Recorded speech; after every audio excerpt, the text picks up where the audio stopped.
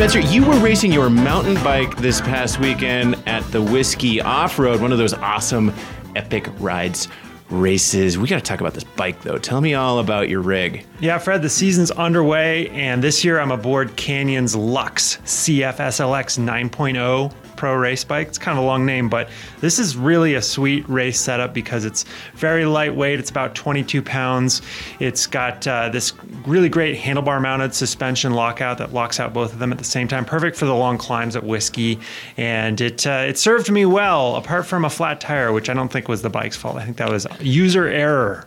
Yeah, I mean, the thing about Whiskey is it's like you got the fire road climbs, Indeed. but then you also have some pretty technical single track, which means, is it like a hardtail versus dually question? Like, how does this bike fit into that conversation? Yeah, now more than ever, they've got single track at Whiskey. They changed the course for this year. A lot of the pro riders go with the hardtail. Personally, I'm more of a full suspension guy, and this bike's perfect for that because it is light enough and it's efficient enough that it doesn't really hold you back too much on those climbs. And man, you do want it when you get into like the last 10 miles of a 50-mile race trying to slog through that rough single track. Yeah, just getting ragged on that final descent. Always. Well, thanks to Canyon for sponsoring this week's episode of the Velo News Podcast. Let's get on with the show. Welcome back to the Velo News Podcast. I'm Fred Dreyer. This is a very historic moment in the Velo News Podcast. We got a great show for you this week. We're going to talk about Liège-Bastogne-Liège and the Hilly Classics. We're going to talk about the Whiskey 50. But you know what? More than anything, we're going to talk about my main man, Spencer, over here. Because this, everyone, is Spencer's final podcast. Spencer is leaving Velo News after 5 amazing years here, where he was web editor, news director, all-around reporter, guy who rode bikes, guy who had great takes, and he is moving on to the next stage of his career. And we're gonna have a little Spencer celebration today. Spencer, what do you have to say for yourself? You're moving on. Yeah, it's been a great 5 years, and it's been super fun to build this podcast with you and to all of our listeners. It's great to get feedback from all of them. I swear, every time I go to these events like the Whiskey Off-Road, most of the time when people come up to me, they want to talk about the podcast. So it's really cool that everyone has gotten into it and they listen regularly. And this has certainly been one of my favorite parts of the job in the last year or two. So, I mean, you buried the lead. Like, let's talk. You're going to be doing some cool stuff. You're going to be creating some killer content. You're going to be doing some stuff with old bikes. What's your next step? That's true, Fred. My new job will be at the Pros Closet, which buys and sells used bikes. And they have a huge museum of vintage bikes. So I'm going to be just doing a wide variety of content for them. And I'm very excited to have part of that be associated with the museum with all these amazing vintage bikes. As you guys know, or maybe you don't, but last year I rode my 1983 Stump Jumper at Leadville. Definitely one of the highlights of my 5 years here at Velo News. It was a very fun project and it was a cool adventure. And I love these old bikes. I love this vintage trend that's been growing lately. And it's cool to keep the history of the sport alive. Man, as much as, you're going on to be doing some cool stuff with old bikes, Spencer, I'm going to miss you. Yeah, I'll miss you too, Fred, and I'll definitely miss Velo News. It's been really special, and the last 5 years have been great. And we've done so many cool things. I've gone to so many awesome events, whether they are the Epic Rides series mountain bike races, or I've gotten out to some of the pro road races, including Liège-Bastogne-Liège about 4 years ago, which we're going to talk about Liège in a little bit here, in fact. And that was especially cool to see that in person. It's been a great opportunity, and Velo News, I'm sure, will be in good hands with you, Fred, and you'll find a successor that'll be even better than me. I'm sure there's someone out there. The next crop is coming up soon. I don't know. Well, winning Epic Rides races, posting stories, having funny takes. It's gonna big shoes to fill. All right. Well, we're going to talk more about that a little bit later. But first, as Spencer mentioned, we got to talk about some of the pro racing that went on because Liège-Bastogne-Liège, La Doyenne, was this past weekend. And we had some interesting storylines going into the race, namely the new finish in downtown Liège. They moved the old finish away from Ons. No more Côte de Saint-Nicolas. No more spotting of the that guy who ran alongside dressed in like a pimp outfit. Remember that guy? Oh, yeah. That's right. He would always kind be of problematic, gentleman. Maybe that's why we don't see him anymore. Maybe you realized not so appropriate. And I think what they were... No Panda, though. There's always the Panda running alongside Dan Martin. I missed that. And what they were really trying to do was open up the race race and not just make it a race for he who had the strongest legs on that drag up to Ans, but, maybe take the action out a little bit more, have more attacks go on some of the côtes, on the côtes farther out. And, to a certain degree, I do think we saw that in this year's race. In the women's race, we saw Annemiek van Vleuten drop everyone on the big final climb of the day, about 15K from the finish, and solo in with a very healthy margin. And, Annemiek, she had targeted these races. She told us before the Ardennes that, I've always wanted to do well in these races, but she never won.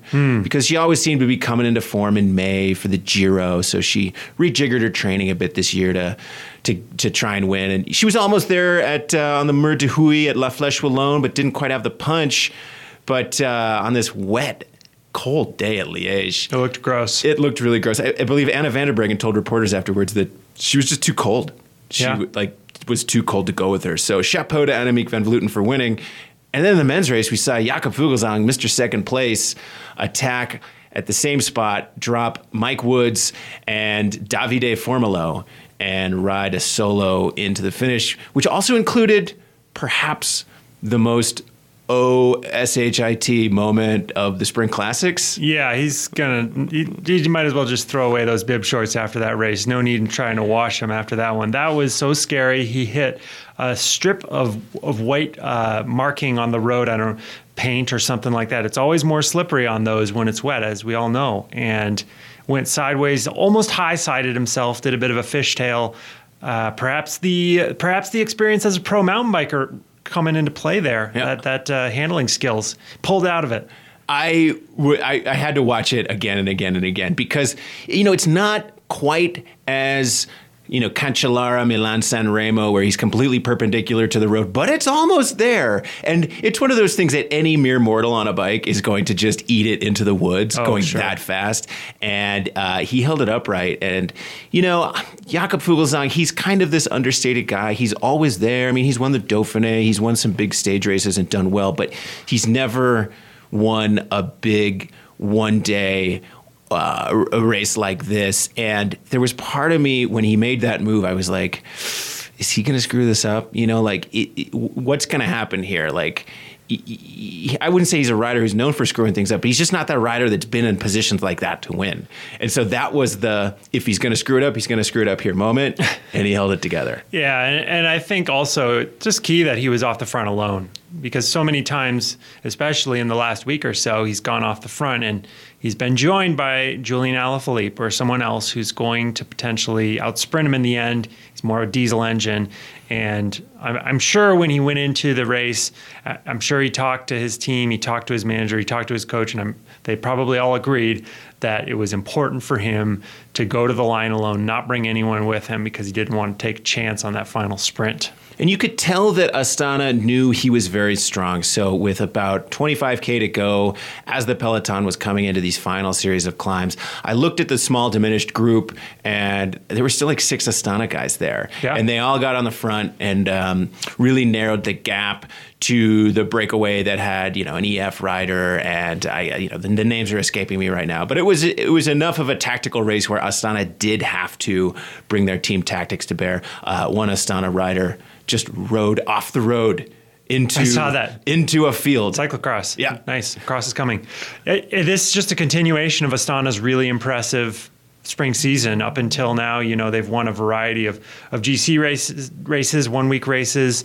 Liège-Bastogne-Liège really caps it off. And I'm looking at the stats right now, their 23rd victory so far this year, that's quite a bit. And that does include the GCs, like Catalunya they won.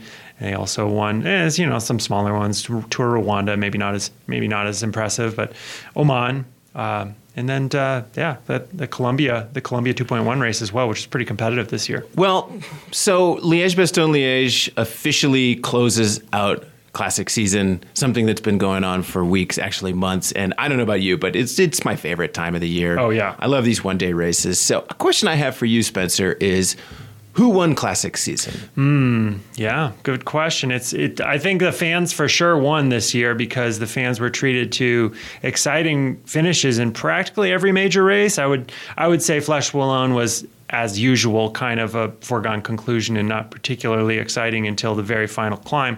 But going back, Liège was a pretty solid finish, certainly better than years past with this new route. And then Amstel was unbelievable with Van der Poel coming from behind to win that sprint. And then, of course, Gilbert winning Roubaix. Who saw that coming?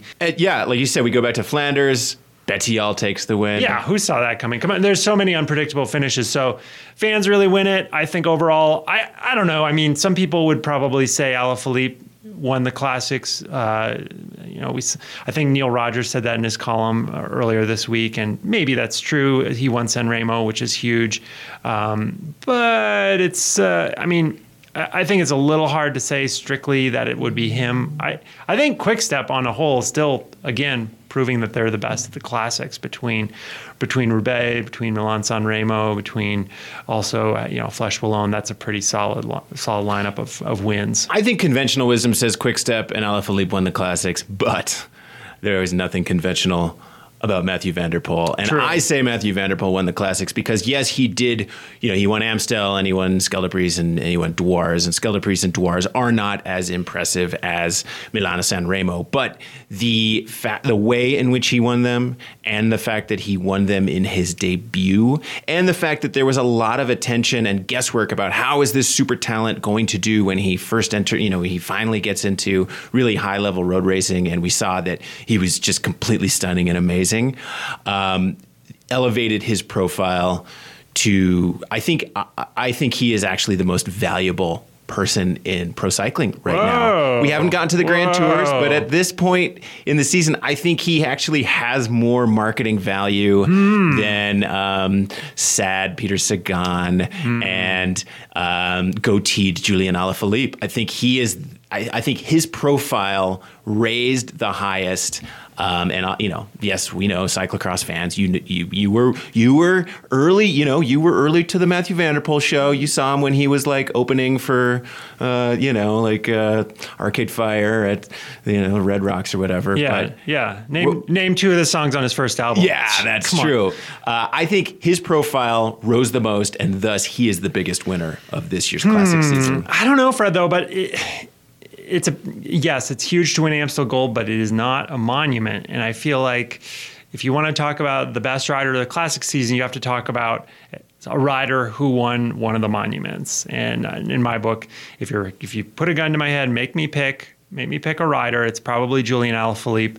The San Remo win and the Flèche Wallonne win combined, I think, outweigh Mathieu van der Poel's heroics, which are amazing. And I love watching Van der Poel win. He's awesome, great, entertaining part of the classics this year. I'm looking forward to next year when he steps it up even further. I want to see him win that monument. But there's just a level of prestige that comes with winning San Remo that I just don't think you match that with an Amstel Gold win.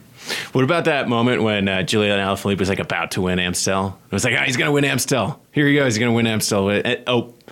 Well, if didn't win if they'd just given him accurate splits, he would have known how hard to ride because it's so unfair when they could give him a perfectly accurate split to the chase group that's flying in from behind only 600 meters away. We sound like NBA fans now complaining about the referees, but it's true. God, the referees blew it in that race. Yeah. But and one other thing I want to say too, Fred, though, is that I feel like Gilbert's Roubaix win is getting overshadowed in all these conversations about the classics. I mean, it's so crazy that Philippe Gilbert won Paris-Roubaix. He's an Ardennes guy. What the hell? Yeah, I was at Roubaix, and when you're at a race, you're kind of watching it on TV. You're also kind of trying to work on your stories. You're juggling 9 things at once, and so I went back and watched it this past weekend again, and the fact that he was off by himself for many kilometers of that race and waiting for people to catch up to him and then tactically playing his hand correctly. I think that is, another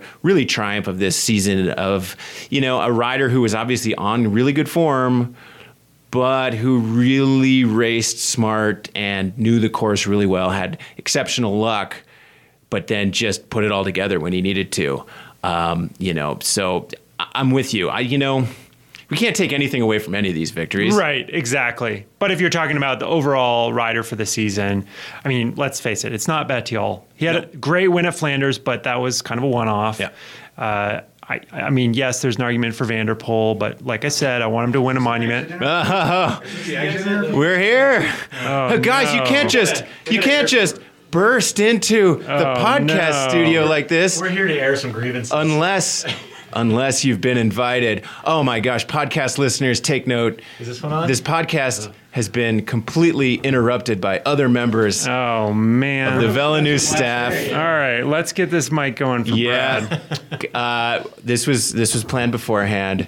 I am joined right now, happy to be joined by tech editor Dan Cavallari and our photo editor Brad Kaminsky, and I've invited them here because we're gonna play a little game of This Is Your Life with Spencer here. Oh, we're gonna tell nice. some favorite Spencer stories. Oh, good. Because it's Spencer's last podcast. Gonna embarrass me. I love it. Yeah. All right. Who wants to? Okay, Brad's mic is hot now. Oh, okay. He's tapping away with some plastic. Total podcast rookie move, Brad. Totally. Come on, Brad. All right. Brad's our photo director. We don't ever really get him on the mic in here. No, he has to be on more podcasts. Maybe he could take my place when I'm gone. Ever thought of that? He needs to work on his mustache. You can tell I have a game. lot to say. Yeah. Who wants to go first? Who wants to tell the first Spencer story? Well, I've got, my Spencer story is a little bit about rookie moves. Okay. And more so about me being the rookie and how, it's great working with Spencer and all. His knowledge of the sport, how he runs the website, blah, blah, blah. That's all real interesting stuff. But You're making it sound interesting, really, Brad. Thank you.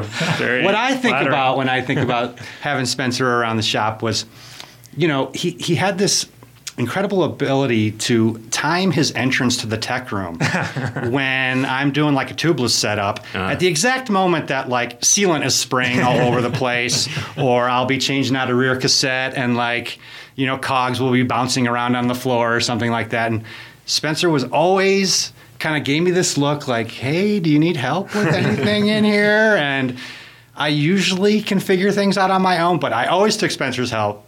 And like 10 seconds later, I'd be set up for tubeless, or this, the creaky bottom bracket would be gone. So he knows his way around the shop. He knows his way around the website. And he's good out on the bike and just a good guy to have around. Good mustache. Good mustache. I know you helped The me mustache is just temporary. This is just for dirty cans. I just need helped my me little extra. do my tubeless setup before I went to the classics where my bike was Yes. stolen. Yep. So whoever is now rolling around on that stolen bike can Yeah, you're thank welcome. the great tubeless setup to Spencer. Okay, Dan Cavallari, what's your Spencer story? It's funny. It hasn't quite sunk in yet that Spencer's leaving, and so I have trouble like thinking he's not going to be here tomorrow. And I know for sure that tomorrow I'll be sitting at my desk and I'm going to turn around and be like, "Hey Spencer," which is like the most common phrase I speak in the office. It's like, "Hey Spencer," because Spencer always has the answer to the questions I have, even when they're really dumb questions, which they usually are.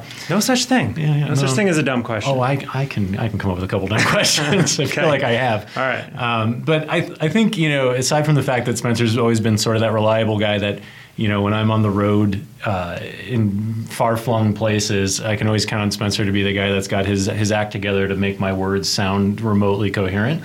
But I think, and Brad and I were talking about Spencer's stories though, and I was like, I can't think of him because he's still here, and so Brad was like, well, what about that Interbike e-bike race?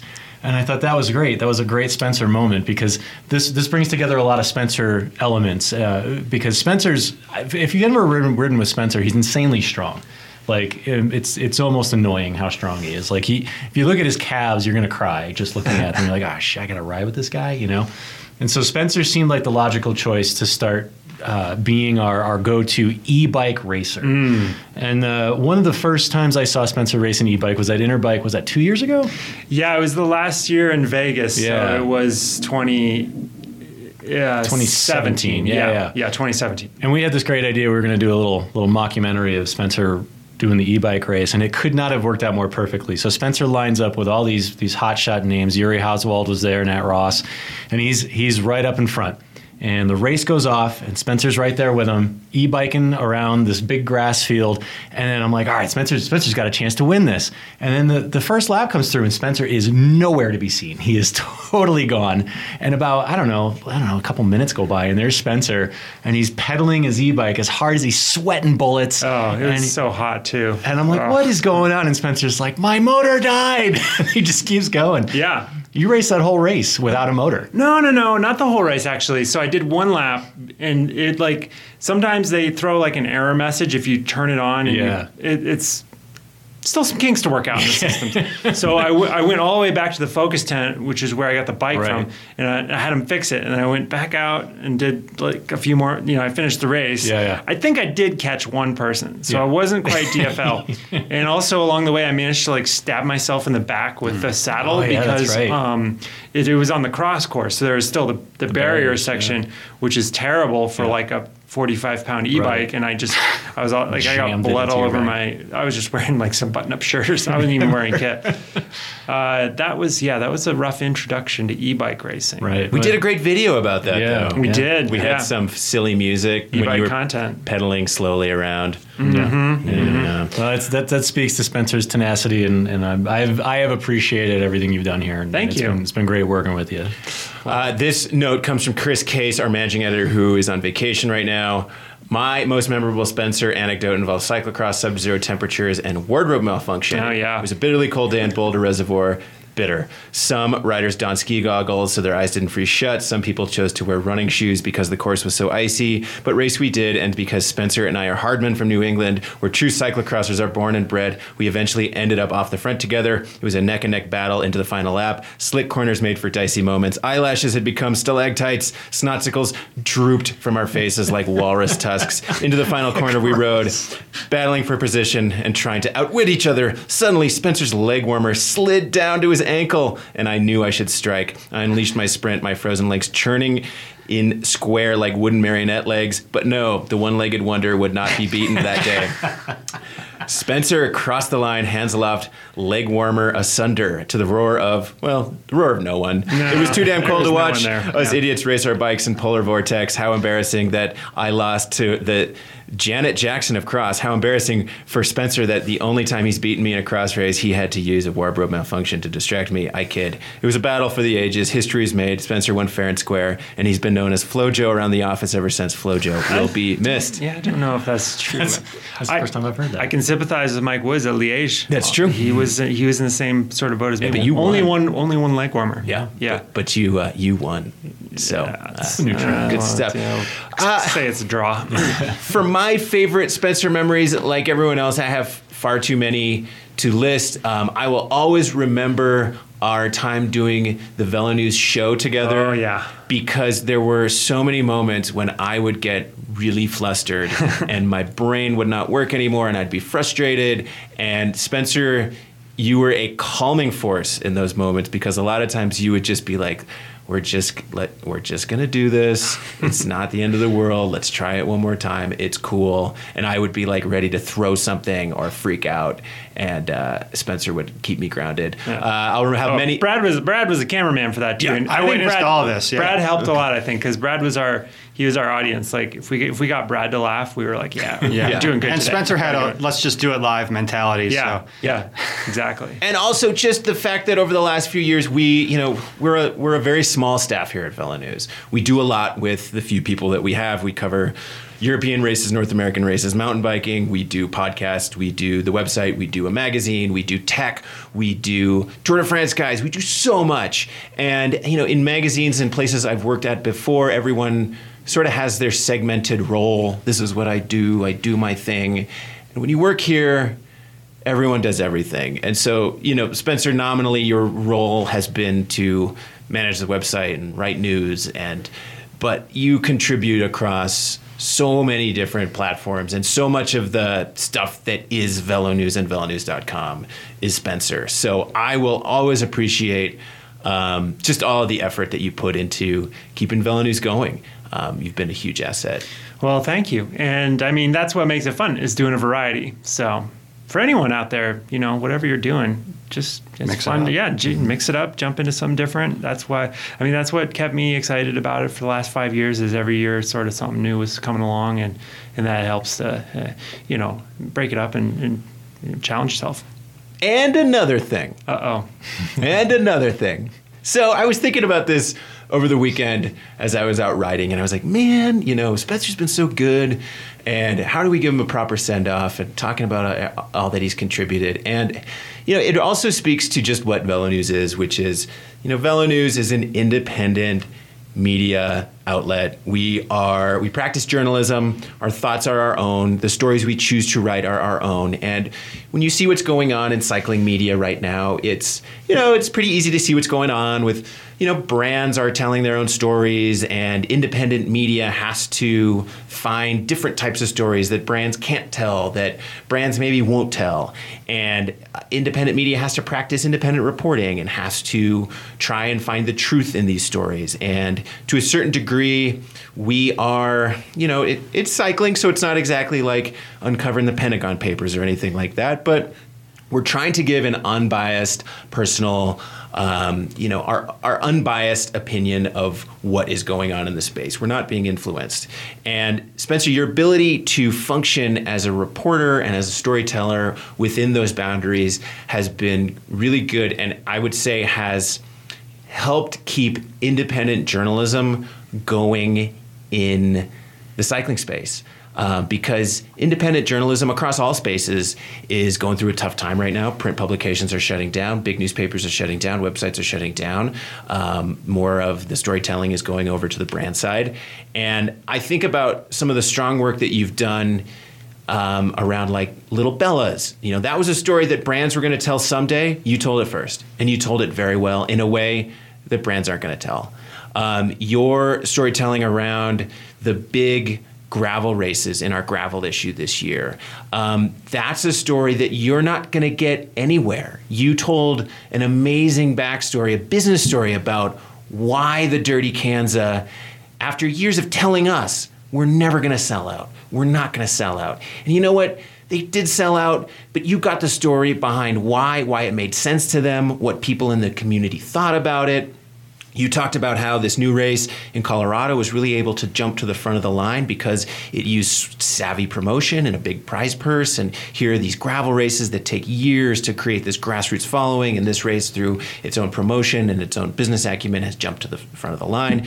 You talked about, EF. I mean, your ability to seek out independent storytelling and journalism within our world has kept us going. And I will always, always, always appreciate you for your ability to do that.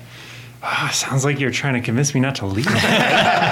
Is it working? That would be cool. It's really special to do that. But truthfully, Fred, you've been a big part of pushing all of us to report like that and to be more critical and in depth and to chase stories that are big and interesting and not necessarily easy to come by. So VeloNews is in good hands because I know you're going to keep pushing the staff to do that. And for you listeners out there, you should consider subscribing to the magazine because that helps support these stories that Fred's talking about and the work that they all will continue to do after I'm gone. And it's definitely an important thing that has to keep going, not only in the bike industry, but more generally, obviously, like Fred's saying.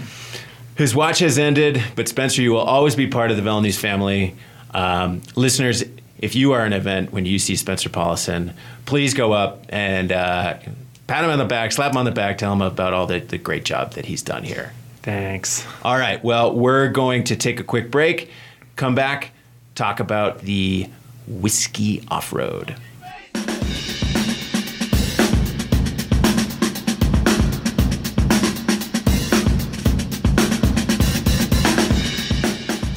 Okay, we've dried the tears. Yeah, we used up all the Kleenex. We've stopped sobbing. Mm-hmm. We've come to peace with Spencer, our intrepid reporter, editor, moving on. But before you go, Spencer, you got to tell us about all that went on at the Whiskey Off-Road, because this was the opener of the 2019 Epic Ride season. You were there. Some of the best male and female off-road racers from the country was there. Take me through the weekend. What was it like? Yeah, so the real kind of main stories that I was following throughout the weekend that people were talking about, the big thing was the different course. They've changed the course to add more single track to the end, and there's less of this Skull Valley climb that's kind of the real like decisive big climb of the race often. It's sort of an anachronism of an older time when there wasn't as much trail available, and they would just go down this fire road and turn around and come back up. I mean, this race is 16 years old now, so a lot has changed in Prescott since then. They've built hundreds of miles of single track, in large part due to the interest that's been generated over the years thanks to the Whiskey Off-Road. So finally, they've had a chance to showcase more of these new trails in the race course itself. And that's led to a race that's, I think, in general, probably more difficult. A lot of the pro riders were saying they thought it was more difficult. Kate Courtney certainly thought it was, and I would take her word for it because she's a world champ.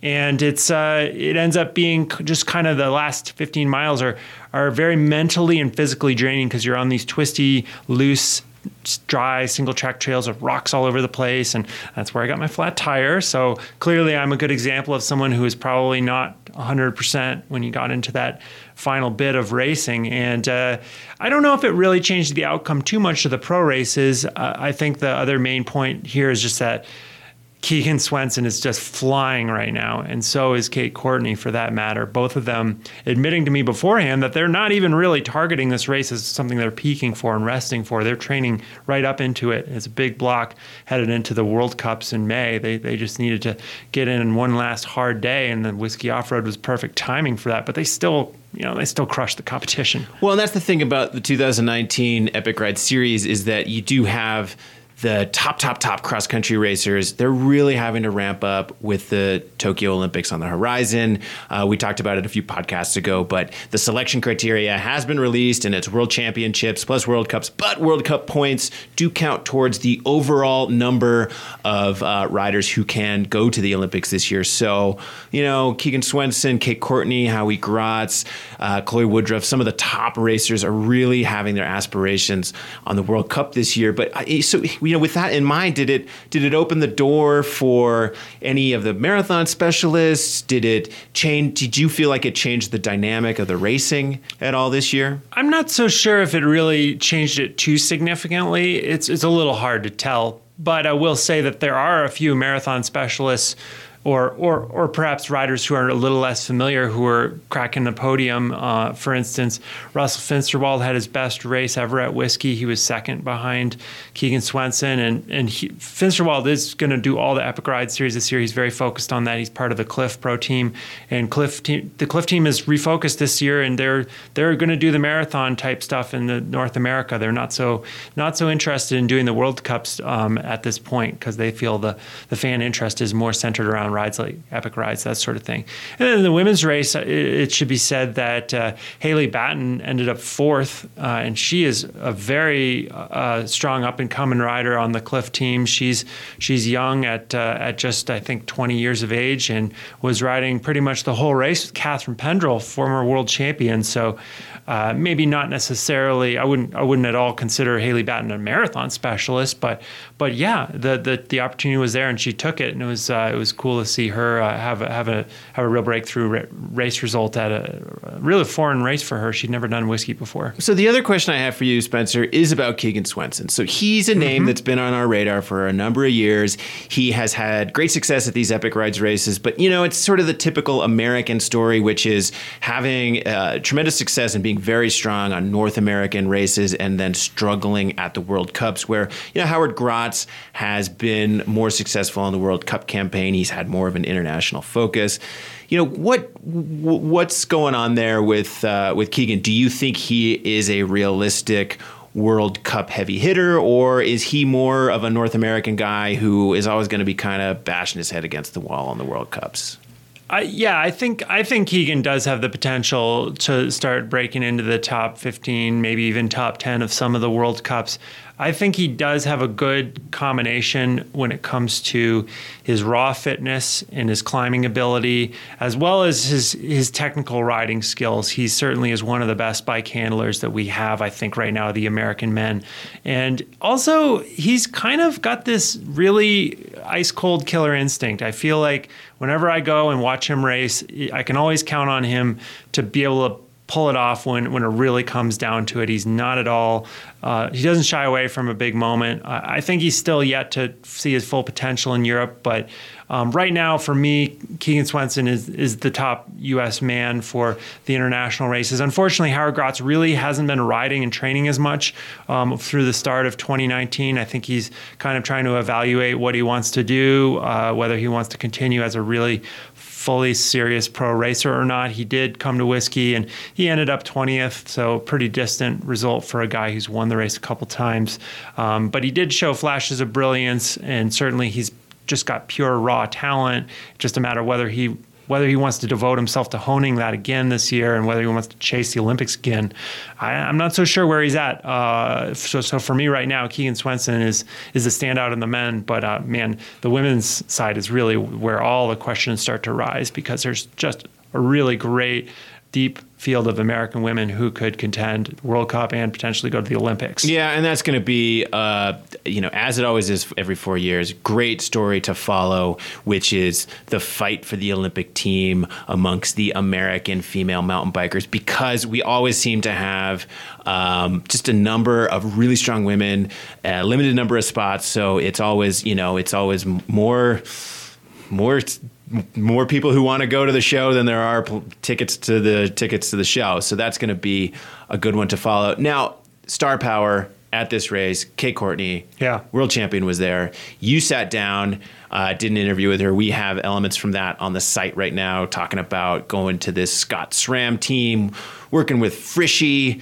Seems like sort of a real sort of turn in the page for Kate Courtney. Yeah, it's really interesting to hear from her about what this team is doing for her already in just the first 4 or 5 months of her time with them. I think one thing that comes out in this interview that I find interesting is how important the sort of technical element is of cross-country racing in terms of the equipment, the bikes, the setup. Yes, we always look at downhill racing and imagine that as the pinnacle of bike technology and how that relates to race performance. But I would argue that it's not too far. Cross country is not too far behind when it comes to how deep they're going to get these bikes dialed for them. Kate talks about that, about how Frischi and her personal mechanic, Brad Copeland, who came over from Specialized, how they're all very focused on getting her gear perfectly set up. She also has some interesting insight on Frischi being kind of he's a tough nut to crack. He's very he expects a lot of her. He gives her a lot of tough love, which she says she thrives under, and I think that's interesting as well, because if you look at his results through his own career and then his experience cultivating Nino Schurter to be arguably the best cross country mountain bike racer in the men's field that's ever been, he's got really high standards, and I think she's up to it, and she's certainly got the appetite to just focus on that continual improvement. Cool. Well, let's hear from Kate Courtney, our world champion. Okay, Kate Courtney, we are here in Prescott, Arizona, and we're here for the Whiskey Off-Road. Let's start off. I'd love to hear some of your favorite memories of this race. You've only been here a couple times, but it's still it's a big race. Absolutely, yeah. Whiskey was one of my first longer events, so I think the first time I came here, I was just excited to throw my hat in the ring and get some experience racing over our normal cross-country time. It was a great first longer race. I think I learned so much and had a really awesome experience, in particular in the cross-country race. Excited to come back last year. Unfortunately, had some mechanical issues, and as you know, it can be a little unforgiving out there, and had a little bit of a hot and long day, but still managed to come in fourth. So have had some great memories here, and mostly just love the atmosphere and the chance to kind of test myself in a different way. It, draws on skills and on a level of fitness that's a little bit different than the cross-country races. So for me, it's a chance to get out, have fun, and really test those areas while knowing that I'm using it as training for the big World Cup races and definitely training through these kinds of events. Mm-hmm. So you're totally underselling it, because you won. You won the first time you came here, did it? I did, yeah. I mean, what was that feeling like when you were in this race that was kind of an unknown to you. You'd never really done that kind of I don't think you've done that distance before as a race, right? No. I mean, so what was that like? First, what was that like? More marathon style effort. I think it was definitely a little bit of a time that I surprised myself, and I think also some of your best races are when you're forced to dig really deep kind of against yourself, and I found myself off the front super early and was like, oh no, this is exactly what I wasn't supposed to do, as someone who hadn't raced that long. And I think of course the other girls were like, oh, she's going way too early, but I really dug, and especially on that Skull Valley climb, just managed to open up. I think I got 8 minutes on that climb, so I really dug deep on that one and had no idea where the other racers were, and so it really just became kind of a let's see what my best effort is like on this day. And I think it opened my eyes to the possibilities of endurance racing for me. I think I'm a younger rider, but I do enjoy the longer stuff, and that was part of what I think led me to do the Cape Epic last year, and hopefully some more endurance racing in the future. Nice. Very cool. I mean, were you scared? I mean, I personally, I've been in that position where we're in the front of a race and you get a little scared, right? Yeah, I would say it's interesting. Like, I think I was definitely nervous, but it's also a different kind of racing. You just don't have the same expectations. So I think in cross-country racing, you're nervous about all these things going wrong that you know can happen and you've experienced. Whereas with this race, I was like, who knows what's going to happen? And so in some ways, it took some expectations off, took some pressure off, and I was just kind of open to the experience, which sometimes those are when you have your best days. Yeah. Well, that was a really good day. No question. Shifting gears a little, the big change that we've talked about this before, and people all have heard about it by now. But you're on the Scott SRAM team this year. Yeah. Thomas Frischneck's in charge of that team, who's legend of mountain bike racing. Previously you've told me about how it's been going really well, and you're excited about it. Tell me about some of the specifics. Like, what has Thomas been sort of? What has he sort of taught you, or what's it like to be under his tutelage? Or maybe it's Nino. Maybe Nino Schurter is the one who's been giving you. So tell me a little more about it. I mean, it's been an incredible experience for me so far. It's a huge opportunity to work with the biggest names in the sport, and to have a level of support that's really unmatched. I think one of the things that you might not know about the team, unless you're more familiar with them, is just the really great, fun and relaxed atmosphere that I think everyone has. I think, obviously they're some of the best racers in the world, and they're very serious, and they take their preparation very seriously. And that goes not just for the athletes, but for our mechanics and our soigneurs and our team manager. Everyone's really trying to be at the top of their game. But I think there's also a great kind of camaraderie, and we have the hashtag #FunIsFast at our team camp. And I think for me, I really feed off of that kind of energy, that positive, mutually supportive environment, and I think that's going to be a huge asset for me going into the World Cup races, really feeling like I'm part of a team and we're working towards a goal together. More specifically, I think there's been a couple big changes for me this year. One is having Brad as my full-time mechanic, and so that's been a huge opportunity. We've done all these U.S. races together, and that means not just having the best support here, but it means that we can start testing things and dialing in, so that when I get to those bigger World Cup races, we have, the issues ironed out and have really made some big learnings in terms of equipment setup. And then also having Thomas Frischneck as the team manager. Frishy's been unbelievable in terms of coaching me and giving me real kind of practical technical advice and tactical advice at races. Of course, he works closely with my coach Jim Miller, and Jim's in charge of all my training, but I think Frishy has a really good eye and has watched so many mountain bike races and knows so much about it and has raced in so many mountain bike races that that level of experience is kind of unmatched and is something that's been a huge positive addition to my preparation this year. Does something come to mind specifically that he's told you or instructed you on that surprised you, or you're like, wow, that light bulb comes on? I think generally just ascending is something that's been a focus for me this year, and he's super helpful in terms of pushing me in technical descents and helping me master real skills that enabled me to go faster. I think one of the biggest surprises has been the role of equipment in that, having the lockout and also having just some other changes on the bike have enabled me to be a little more confident. And working with Frishy, he is able to really connect like what equipments that I've been using to how it's performing on real trails. So for me, like knowing, okay, I can run this tire pressure and take this line in a corner and trust that everything's set up right and that I'm, empowered to do that, has enabled me to ride faster downhill. And I think it's not just kind of the equipment setup and not just the skills, but kind of the melding of all of those different things that enables you to have a really smooth ride.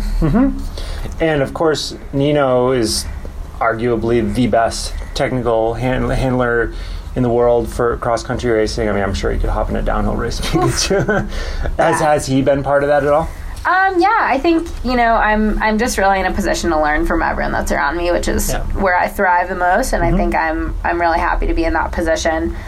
We definitely got some time to all train together at team camp, and of course, for me, it's a balance of keeping myself in check, because as you said, those guys are the best descenders in the business, and they're really unbelievably quick. But I think it's been a good opportunity to kind of take some learnings from them, and then also have Frishy a little bit more individually to be able to start to chip away at that big challenge.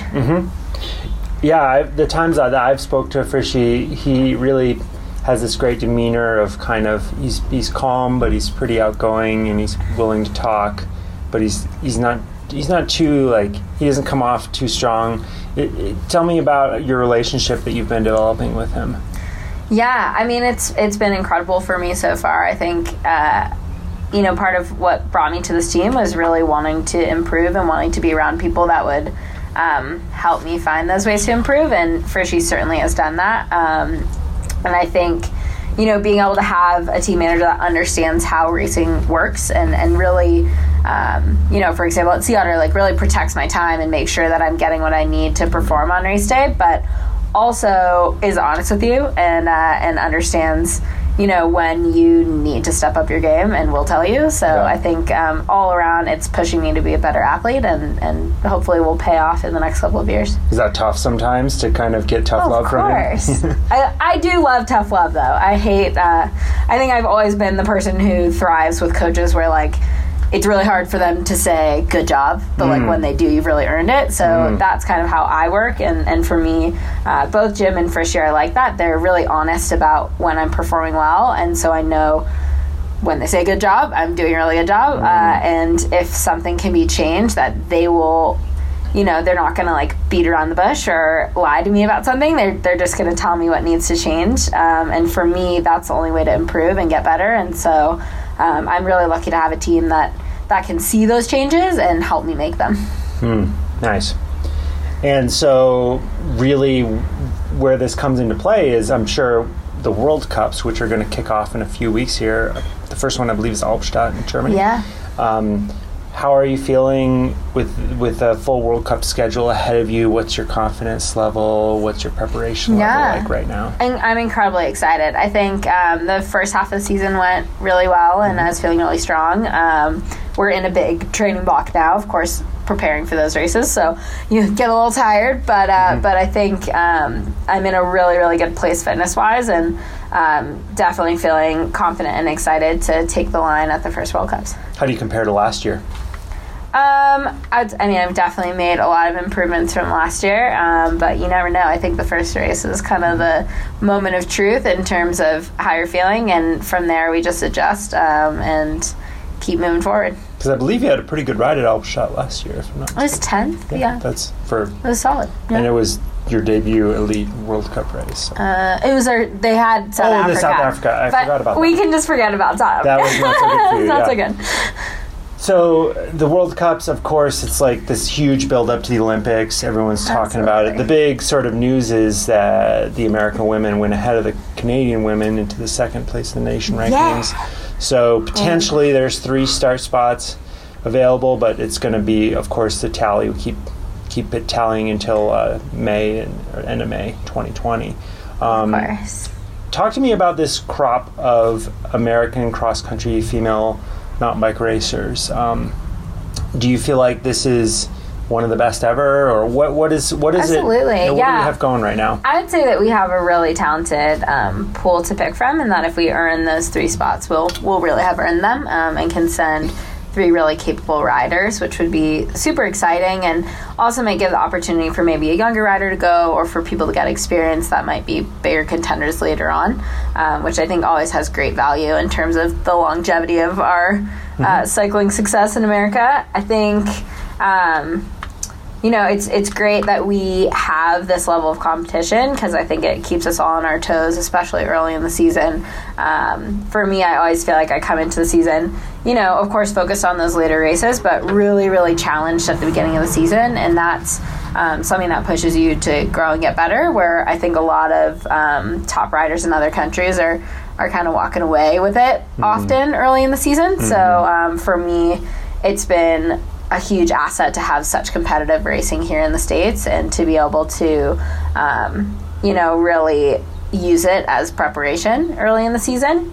In terms of my own Olympic kind of journey, it's definitely in the back of my mind, and has been, the goal for a number of years already. But I think the way the selection is crafted this year, and the way I've been riding, my focus is really just on those bigger World Cup and World Championship goals that, already would be the focus. So for me, I'm hoping that if I just can stay focused on what I've been doing and those kind of process goals for me, that hopefully we will get those 3 spots, and selection will take care of itself. Yeah, nice. And knock on wood, right?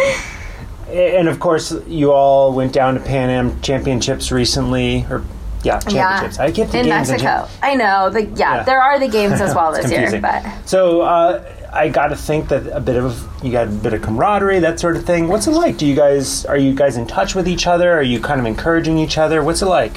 Yeah, I think we have a great environment. Everyone gets along really well, and it's not just this year. We've all been racing together for many, many years, and going to World Championship races together, and of course, Olympic years are a little special, but I think we take that great atmosphere with us through it. Nice, that's good.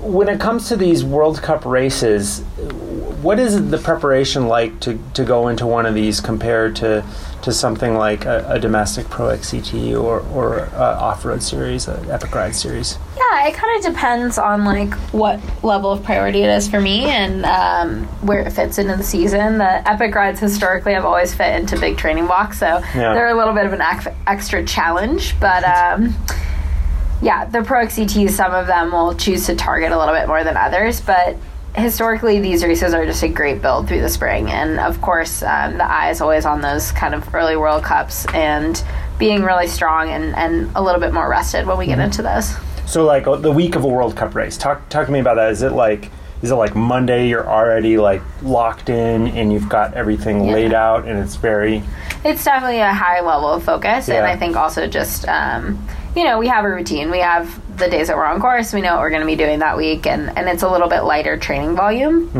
especially compared to something like this week where I've got a number of hours in. Right, definitely. Well, it's a different type of challenge, but. Do you who among the other American women do you feel is best suited for these World Cups? Who do you think is maybe probably got the best chance of being part of that Olympic team? We'll see. It's hard to say, and part of what makes the Olympics special is that you have to deliver on the day. I think for me, growing up, it's like making a world's team. You just have to generally have good results. And you'll make the team. Sure. Making the Olympics is a different ballgame. Yeah. You have to meet selection criteria. You can't be sick on that day. You have to deliver when it counts. And so, no one's a safe bet. And I think that's what makes it really exciting and really challenging. And I think what encourages us all to really step up our game heading into this next year. For me, I think Erin's been a really, really strong competitor. She's had injuries the last few years, but I think has come back from them really, really strong, and was 11th at Worlds, and I think could really be a World Cup contender this year. Nice. Yeah. Erin Huck, of course. And then, of course, you've over the years, you developed a pretty close relationship with Leah Davison when you guys were riding together.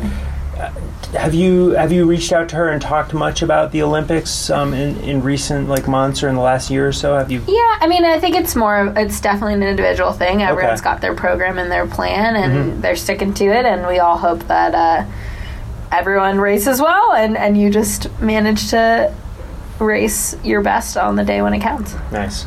Yep, definitely. Okay, so tell me about the shark fin. We've got a lot of the pro riders now. They've got their personal logos, and now you've got your shark fin as part of your. Well, I like it. Fan of the shark. I just am a huge fan of sharks. I remember watching Shark Week. We'd always go to Mont St. Anne when we used to race Junior World Cups there, and my friend Kaylee Blevins and I would always watch Shark Week. We didn't have internet, we just had cable TV, and it was always Shark Week. So that's kind of where it started. But I think, I'm just a big fan of sharks, so why not have a little extra inspiration around? I like it. And it's related to the whole Kate is an Animal Instagram account. I mean, sharks have been known to attack. I have sometimes occasionally been known to attack. Sometimes. We'll see. It's like every race, practically. It's like every race. Cool. Well, thanks for your time. Appreciate catching up with you. Thank you. It's good to see you. I'm glad we made it work. This was very chill. Well, Kate Courtney, it sounds like an interesting relationship with Frischi. That'll be a storyline to follow as well. Yeah.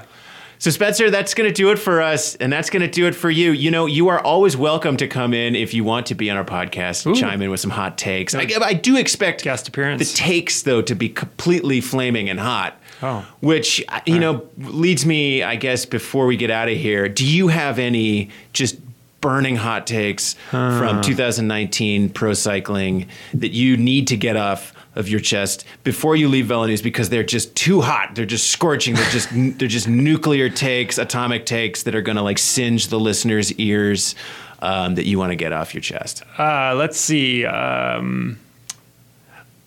Yes. Okay. Yeah. Let's. Your Peter Sagan is done. Yeah, Peter Sagan is done. Yeah. He'll never win another race. Okay. Obviously, this spring is proven he's a total scrub. Totally. Team Sky, new sponsor, it's all going to go to hell in a handbasket. They're not going to win any more Grand Tours. They're over. I like that take. Bernal is going to crash out of the Giro. Yeah. Froome and Thomas are going to fight each other and end up both DNFing the Tour. Valverde is going to win the Vuelta, probably, maybe, who knows. And then Van der Poel is going to win Worlds. Okay. Because we all love Van der Poel. He's the best. He's totally the best. All of the world championships at once? Yes. Yeah. Because, just based on a month or so of racing this spring, he's clearly the top dog. There's no one who can beat him. I like this take. I don't know. Do you want any others? I can't think of anything else that's just completely outrageous. I'm trying to think of any other outrageous takes. I think that maybe the Giro will supplant the Tour de France as the biggest race because obviously so strong. Yeah. Giro is so much more exciting to watch than the Tour. Wow. Do you have any Masters cyclocross takes?